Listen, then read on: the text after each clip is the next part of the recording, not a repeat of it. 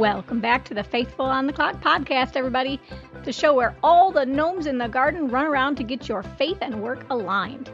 If you've ever done anything like avoiding office networking opportunities, minimizing the compliment from a boss or coworker, or not applying for a job you know you were qualified for, keep listening, because today's show is all about self-sabotage. Hopefully, this episode will help you lend a hand to other people who self-sabotage as well. So let's get started. I want you to think for a minute about the message you hear about work and happiness. It probably goes something like, you got to do all this self-development and become your best self to be successful and find some joy. And so the assumption underneath that is that people are working in part because they want to be happy. Even though we all complain about how much work can suck, we see work as a route to an enjoyable life. And we don't think too much that maybe people wouldn't want to be happy. But as those examples of behaviors I threw out at the opening of the show reveal, sometimes people really do shoot themselves in the foot and do things that are going to lead them away from success and joy. So why do people do this? Well, as licensed therapist Katie Morton explains on her YouTube channel, sometimes the concept of being happy is actually frightening. And this is a real fear. It's called cherophobia. And one of the biggest reasons people develop this fear is that they're never really taught how to handle happiness or success well. They're told that happiness is something that they should aim for, but they're not taught what to do when they actually have fame or money or power or any of that stuff. And so you can probably think of plenty of celebrity examples here, where people reach the top and then kind of spiral down. And I think sometimes people push happiness away because they have no concept of what to do when they get to the next level.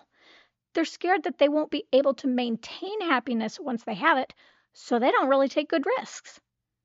And then sometimes, maybe you come from a really chaotic life or situation.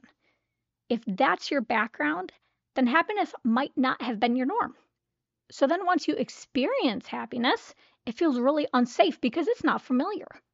And this is where you might say to yourself, wait, I can't be happy and enjoy this because I just know the other shoe is going to drop any minute. So I have to keep my guard up. And then the last reason people might not want to be happy is because they think that if they're happy, then they aren't being empathetic enough to others who suffer.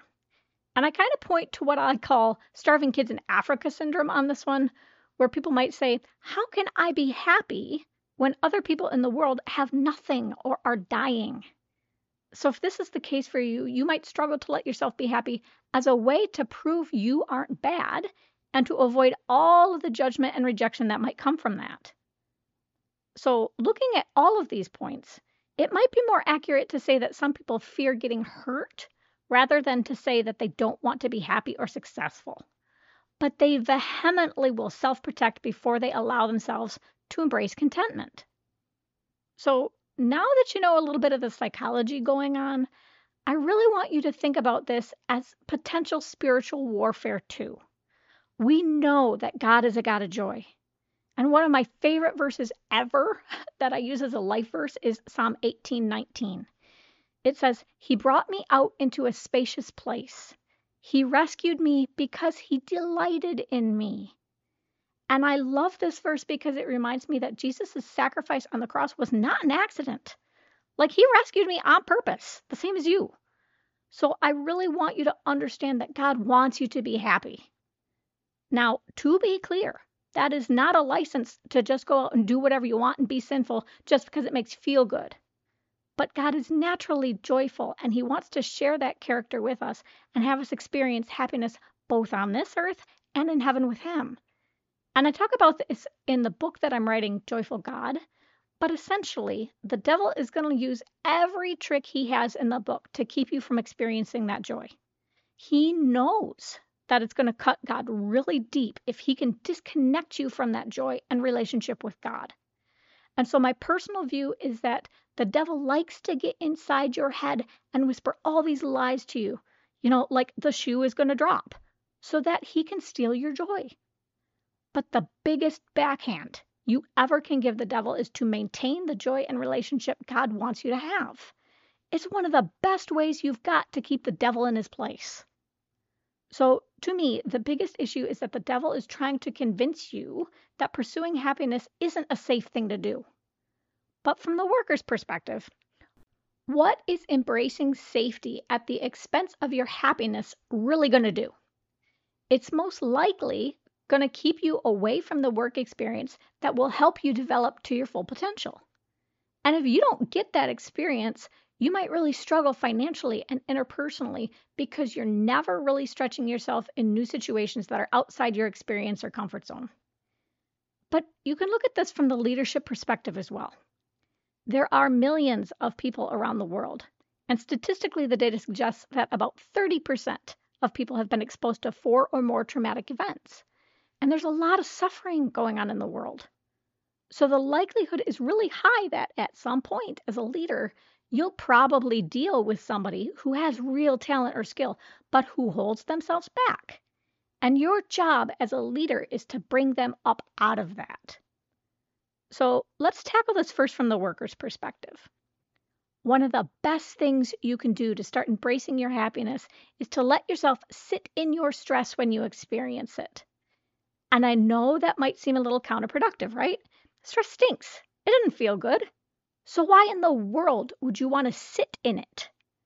Well, I saw a video by another therapist named Emma McAdam, and I thought she explained it really well. I'll link to her video as well as the one from Katie Morton in the show notes so you have those as references.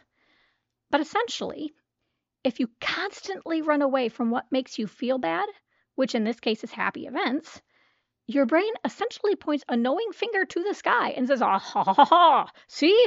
Avoidance keeps me safe. Let's do a ton more of that.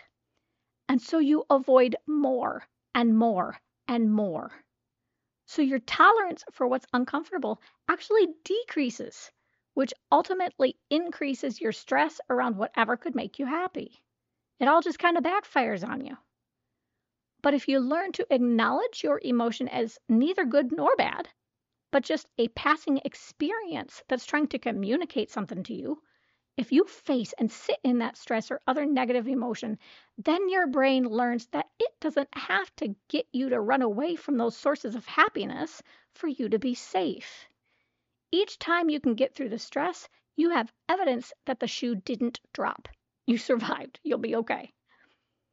Now, once you have a little practice with this, you can start digging into why happiness is scary for you. And I don't want you to be surprised if you have to peel back a few layers of the onion to get a real answer. So let me give you an example. Suppose you keep putting off updating your resume, and as a result, great jobs just keep slipping through your fingers. The first layer might be, okay, why are you putting off updating your resume? And maybe you say that you're putting it off because it's a lot of work. The next layer might be, okay, it's a lot of work, but why does the idea of it being a lot of work bother you? And to that, you might say that having a lot of work is really overwhelming. Layer 3, you say, all right, why does it seem overwhelming? The answer there might be that you've never had anybody to help you with anything. And your fourth question could be, why didn't people help? What I'm calling the onion strategy here is based on the 5 whys method that was popularized for business by Toyota Industries founder Sakichi Toyoda. And what's really cool about this method is that it emphasizes countermeasures rather than long-term solutions, which makes it really great for preventing the same kinds of mistakes in the immediate here and now. A countermeasure doesn't have to be a full-blown fix. It just needs to work for the moment you're in. And sometimes when we're dealing with strong emotions, that's all we need to keep moving forward to a more successful future, is just something to get us past our biggest immediate temptation or point of overwhelm. And we just do that over and over again as we build real strategies and habits. But what I want to point out really quickly here is that you can drill down with as many whys as you need to get to the root issue. It doesn't have to be just 5, okay? But once you know where your beliefs come from, the next step is to actively challenge those beliefs.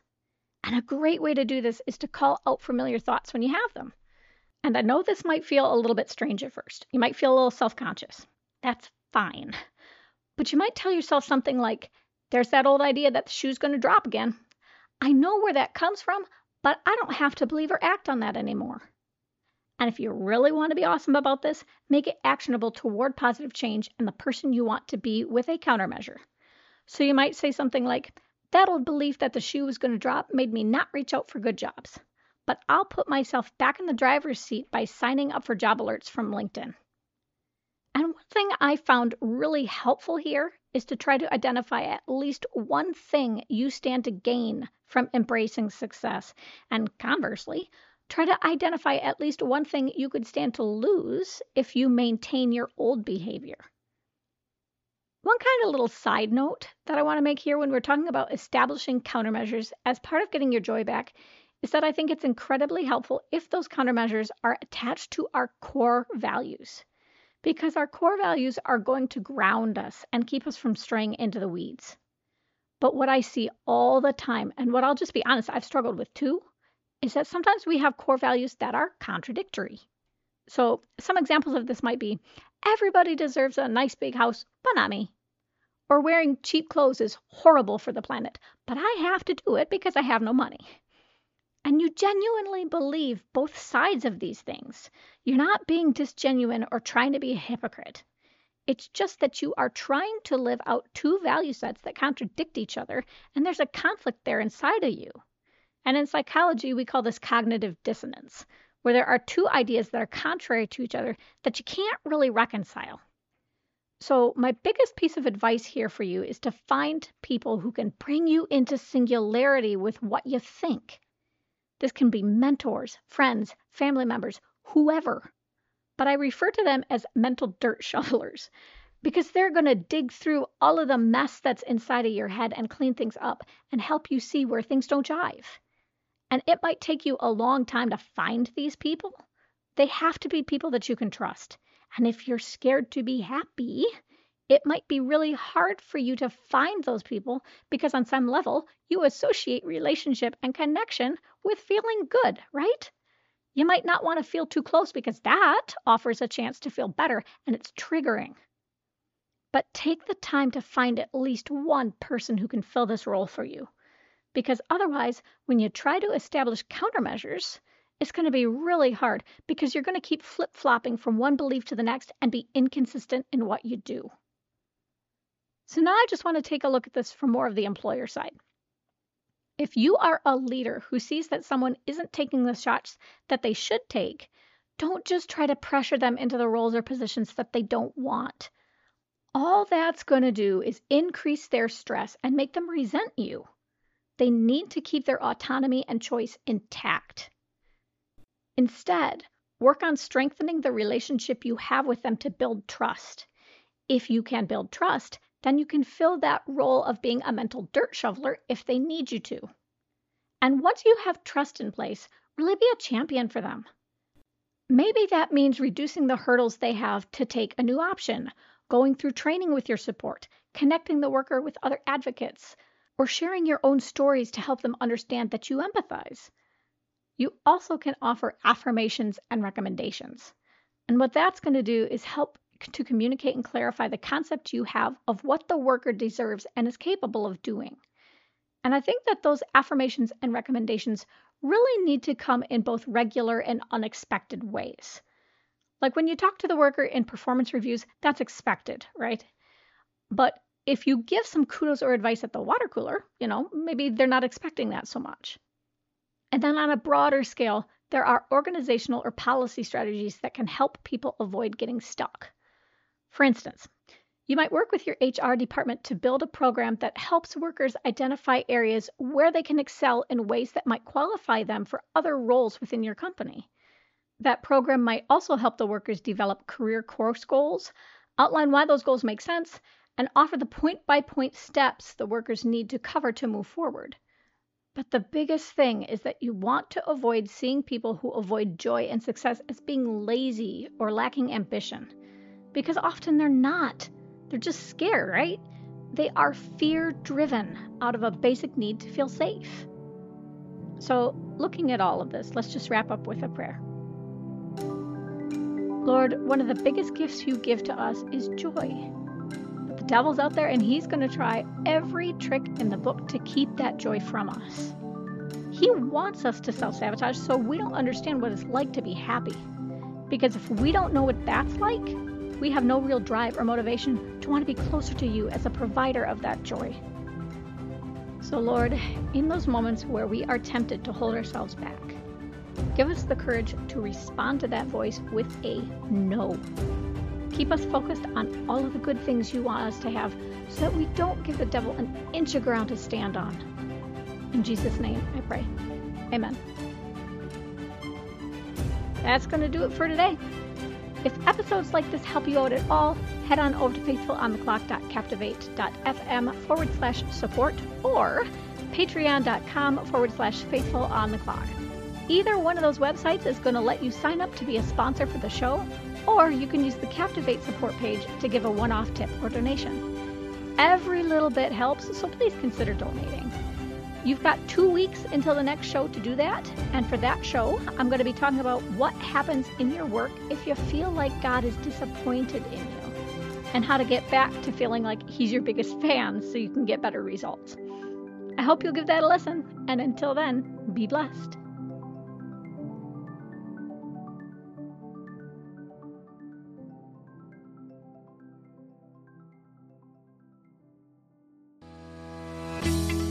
Like what you heard and want even more great Christian business content? Head on over to patreon.com/faithfulontheclock to become a supporting member for the show. You'll get access to options like early episode access, bonus episodes, videos, Bible studies, curated articles, and more in a tier plan that's right for you. Show your support for this podcast, and remember, enormous change can start with you.